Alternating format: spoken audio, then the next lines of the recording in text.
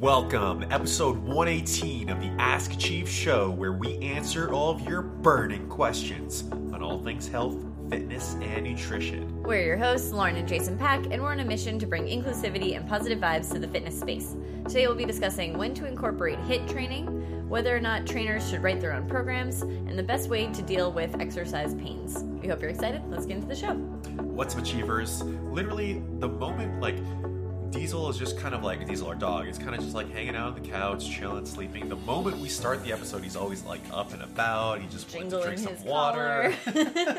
He's currently begging for food, even though we don't have any. He just wants to be involved in the podcast. He's like, guys, I'm an executive producer. What's up, Diesel? Okay, anyway. This past weekend was relatively uneventful. I mean, we had a potluck at the gym. That was fun. We had a family-friendly potluck, and it ended up being there were 15 kids running around. All Achiever kids running around, which was awesome. Mini Achievers. It was really cute. We took a group picture, which was not an easy task, but they all did pretty well. We got them in the same general area. We had all the kids that couldn't hold themselves up, like Kendrick, being held by the older kids. I think Peter's old, 4 years old? 4.5, yeah. Okay, yeah. So it was just so cute. Super cute. Yeah. So that was fun. Saturday, did we do anything Saturday? We did a Facebook Live for our workout challenge group. Challenge group. That was fun. I did a strategy session. Yep.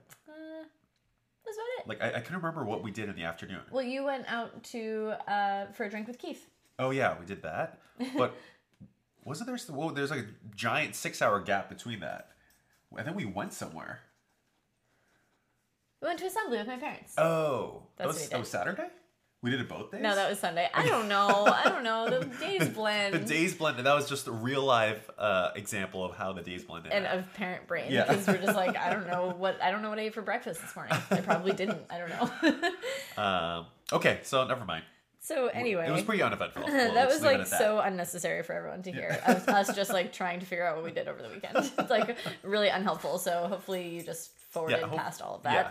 And now we can get into the All right, let's get into the questions. Yeah. Okay. So the first one is from Miriam11. And she said, is it a good idea to do a half hour of HIIT training before strength training? And HIIT training is high intensity interval training. So this is a good question. This is one that we get relatively often, somehow mixing and matching a little bit of HIIT training along with their strength workouts, right? And I think it's because, we advocate for strength a lot, and I think Instagram actually has been pretty influential in that regard as well. Just having a level of strength in your program seems to be more in these days, right? As opposed to just purely HIIT workouts. Yeah. And so they're like, okay, I realize that I should do strength, but can I add a little bit of HIIT into the strength? In between supersets, after the circuit's over, before the workout? Can I get a little bit of sweat and burn somehow mixed in with the strength? And I totally get that, because that feeling, you kind of start to enjoy that feeling, right? Where you're Definitely. I feel empowered after that workout. I feel like I really worked hard, basically. And I think HIIT training should be reserved for after the workout as a finisher, and we should keep it anywhere from 5 to 10 minutes long for most people. And so you're kind of hitting it hard and then coming back out of it. The reason why we don't want to do it before or really interspersed in between the sets and the workout itself is because it will detract away from the actual strength gains that you get. And the whole point of strength training is to try to develop lean muscle mass. It's try to develop strong movement patterns and practice repetitions of these movement patterns safely and correctly with good form.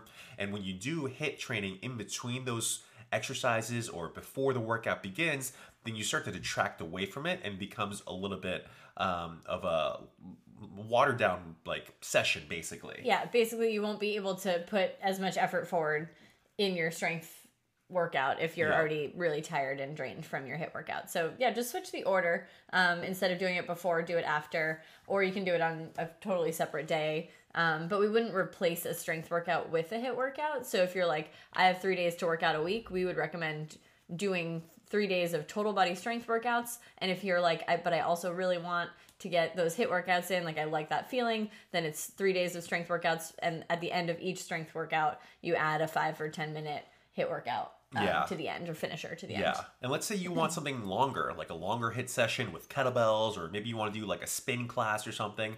I would just mix it in some as its own separate day. Yeah. But having too much of the same, like it just ends up becoming a little bit muddied. Yeah. Yeah. Cool. All right. The next one is from Life Cyclet, and they said, do you think as a trainer you can plan your own exercise routine, or is it best to have one done for you? So I put this in, and I kind of thought that it was interchangeable whether or not if it's someone who is a personal trainer or if it's someone that's just part of just the general population who just wants to get a little bit fitter, right? And it's like, should you plan your own exercise routine, like if you get experienced enough, or should you have someone else do it for you? Do you have any thoughts on that, Lauren? We've done both in the past. So as trainers, I think what we've done is when we have a very specific goal, that's usually when we will hire someone else to write our program. So like when we were trying to train for the Strong First certification, we had somebody write our programs. Or when like I was doing powerlifting training, I had somebody write my program. So I think that it's very hard to program those sorts of things for yourself, especially kind of like long-term cycles that you need to go through, or things that are newer to you. But otherwise, I think it just depends on your personality sometimes. Like I actually really do prefer to just have Jason write my programs for me, just because I like the accountability of somebody else. Yeah, I think that's the big thing. Like I know that if I was to like write a program for myself for a very specific goal, I'm not going to take it as seriously because the person that I have to hold myself accountable to is myself. And I'm like, oh, you know what? And I just start like creating excuses in my head of why I won't do that HIIT session or do that cardio at the end or whatever it might be. But if it is for someone else and it's like, oh, I have to actually answer to someone and they created this program and crafted it, and then to just be like, oh, I skipped this and then I changed this out and I did this, you're more likely to stick with an actual program if someone else is writing it for you. Yeah, definitely. And the other thing is, when you're training yourself, you often, unless you're constantly videotaping yourself and constantly analyzing, which is a whole other story, but unless you're doing that, you kind of are a little bit blind to some of your either inefficiencies or areas that you can improve upon. You kind of get a little bit lost in that. And so it just helps to get fresh eyes on you to help you kind of like diagnose those and also insert that into the program in a calculated way. So we do like programs for very specific goals. If you are someone who is just kind of just like, I just want to get a little bit stronger, a little bit fitter, nothing too crazy, and I feel like I know what to do generally and I understand basic principles, then I don't see like a huge need to then go and hire someone else for that purpose. But there's a lot of just like convenience factors to it as well. Like I really like, I stick with like the programs that I will write for myself sometimes. Like I stick with it for quite a long time because I don't want to sit down and write myself a new program, even though like I do it day in and day out for our members at Achieve and I do it for all other kind of like types of like online clients. Like it's just something that is continuously gets put on the back burner. And so if from a convenience standpoint, I can see it really just benefiting, just being like, oh, I have this person that programs for me, or I follow this online program, and it just like comes in every month. You don't even have to think about it, and that's really helpful, I think. Super helpful, yeah. So I guess just depends on your personality, depends on your experience level. But yeah. Yeah, I think that's actually another great point, is that early on we did a lot more because it was not only like we had people write our programs, because not only was it helpful for us as like just reaching our own personal goals, but it also helped us to see how other coaches program. Yeah. So we could actually be like, oh, not only am I getting this program that's keeping me accountable and getting me fitter, but also I get to kind of start to understand the process that this coach that I really respect goes through when they're writing somebody a program. That's true. So that's also like, it's doubly beneficial, really, especially earlier on. So that's very true. It was a big way for us to just learn by doing. Basically. Yeah, we had Eric Cressy write his programs. Yep. Like we've had many mentors. We've had many people write his programs. Yeah, but that was like one of the first. I think he was one of the first ones where we went out there like really early on. Yeah, we're like, just train us. We would drive. We drove like almost an hour there and an hour back. Yeah, just for an hour session, just so that we could be trained by them and like see how they programmed and see how the gym ran. So yeah like kind of like anybody who doesn't get it, who's not like so committed to learning, would be like, that seems ridiculous. But it was huge. It was huge for us. We loved it. I mean, we looked forward to it. It was every Friday at around 12 after our sessions were over, and we had a little bit of a lull that afternoon and night. We would just go over and get pummeled and then come back. And there was one time where I was just I knew you were going to tell the story. I think I was doing like farmer carries mixed with sled pushes, and they had us do a very specific weight, and I was absolutely dying. And I literally made Lauren drive home, which was, first of all, odd because I usually do most of the driving. I was like, you have to drive home. And then like about 10 minutes in, I was like, pull over at this convenience store. I got to get Gatorade. I got to get water. I need to like relax for a second. I'm going to die. So that was pretty funny. Yeah. So another thing you wouldn't do would be push yourself that hard. Yeah. So it was fun to have someone else do it. And actually, just to answer that question a little bit more specifically, for Life Cycle TT, I think it is.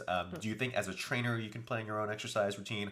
I think you can, again, and then going back to, if you have a very specific goal, I think it really helps to have someone else do that for you. And again, like Lauren said, it's a great way to just learn by doing. Yeah. So you follow someone else's program, maybe you follow a couple different programs, and then after a long while, you're like, oh, I like this aspect of this program, and I like this aspect of this program, and then you kind of formulate your own approach to it. Yeah. Yeah.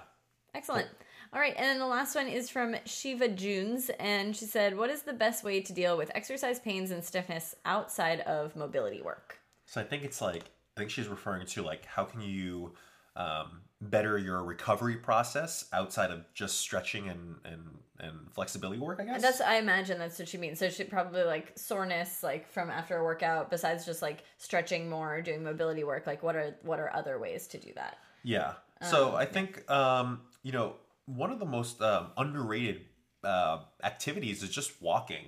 So literally just going for a walk outside, and that just helps to get the blood flow going. It helps to utilize your muscles in just a very, very low intense way, and it just helps to start the recovery process.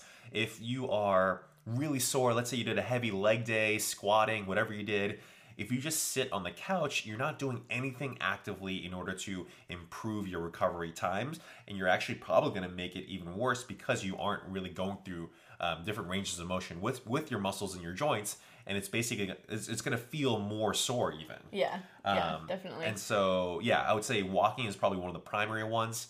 Hydration, so just making sure that you are hydrated properly. One of the general rules of thumb we like to follow is half your body weight in ounces. So if you weigh, let's say 200 pounds like me, I try to strive for 100 ounces of water, and that's 5 20-ounce water bottles throughout the day. And that is also, including if you're not working out. So if you are training that day, you might want to have a little bit more than that. Yeah. So hydration's one of them. And making sure you're fueled properly from a nutrition standpoint. Sleeping, making sure that you have adequate enough sleep. So, I mean, you could have an intense training session. You can do everything right, but if you have like a 4-hour sleeping session because you have a 5-month-old at home, then your recovery is still going to be limited because sleep is probably the greatest factor in terms of overall recovery.